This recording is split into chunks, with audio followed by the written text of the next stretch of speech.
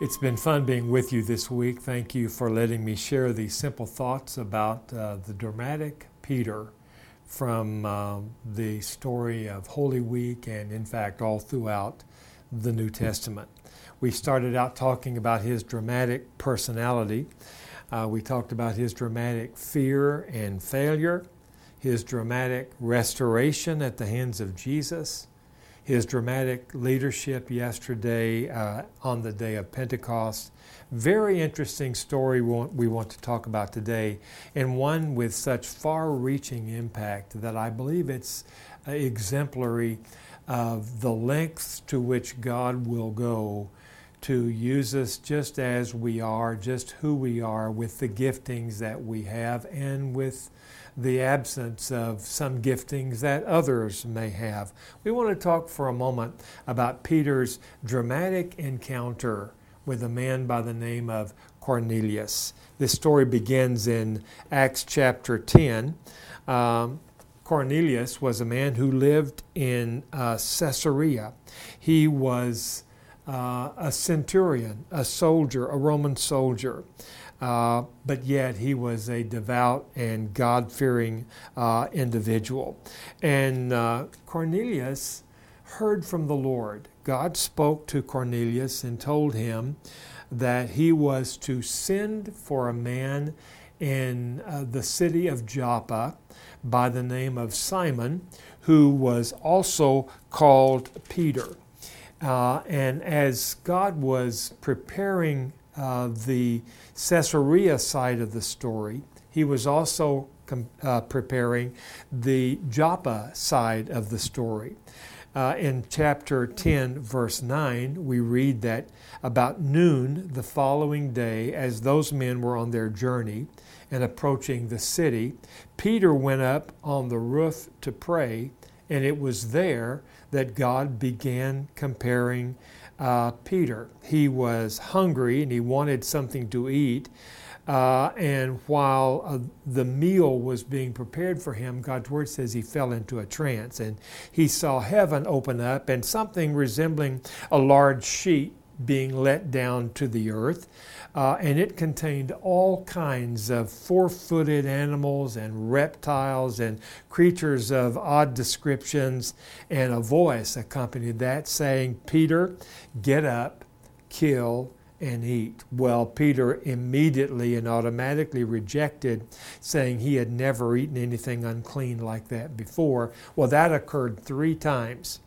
And while Peter was pondering what had just happened to him, the men from Caesarea arrived, and they told about Cornelius and what had happened, and invited Peter to go with them.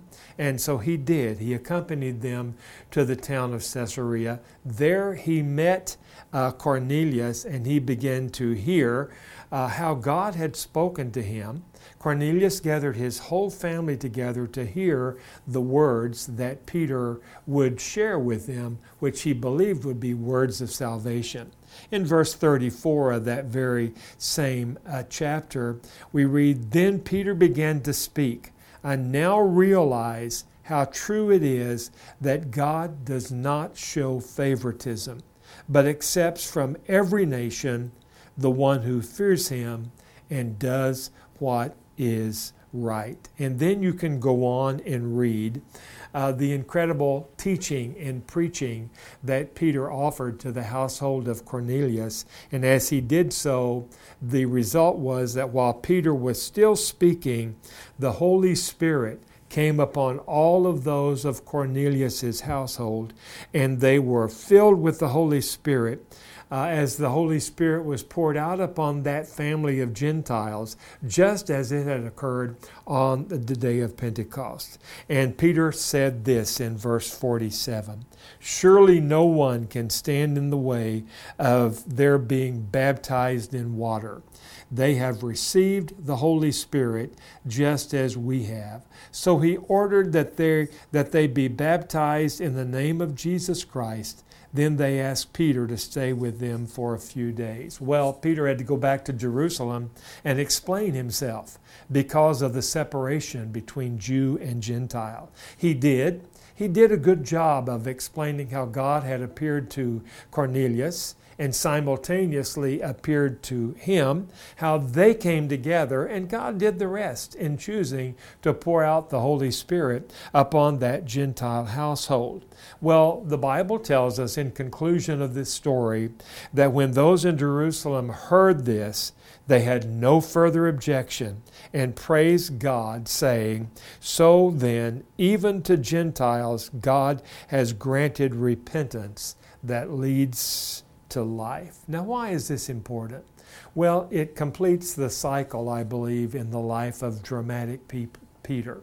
It was a dramatic story with dramatic events and dramatic consequences. It opened up the message of the gospel to every nation, every tribe, and every tongue. That kept Christianity, the new Christianity, from simply always remaining a small, obscure Jewish sect.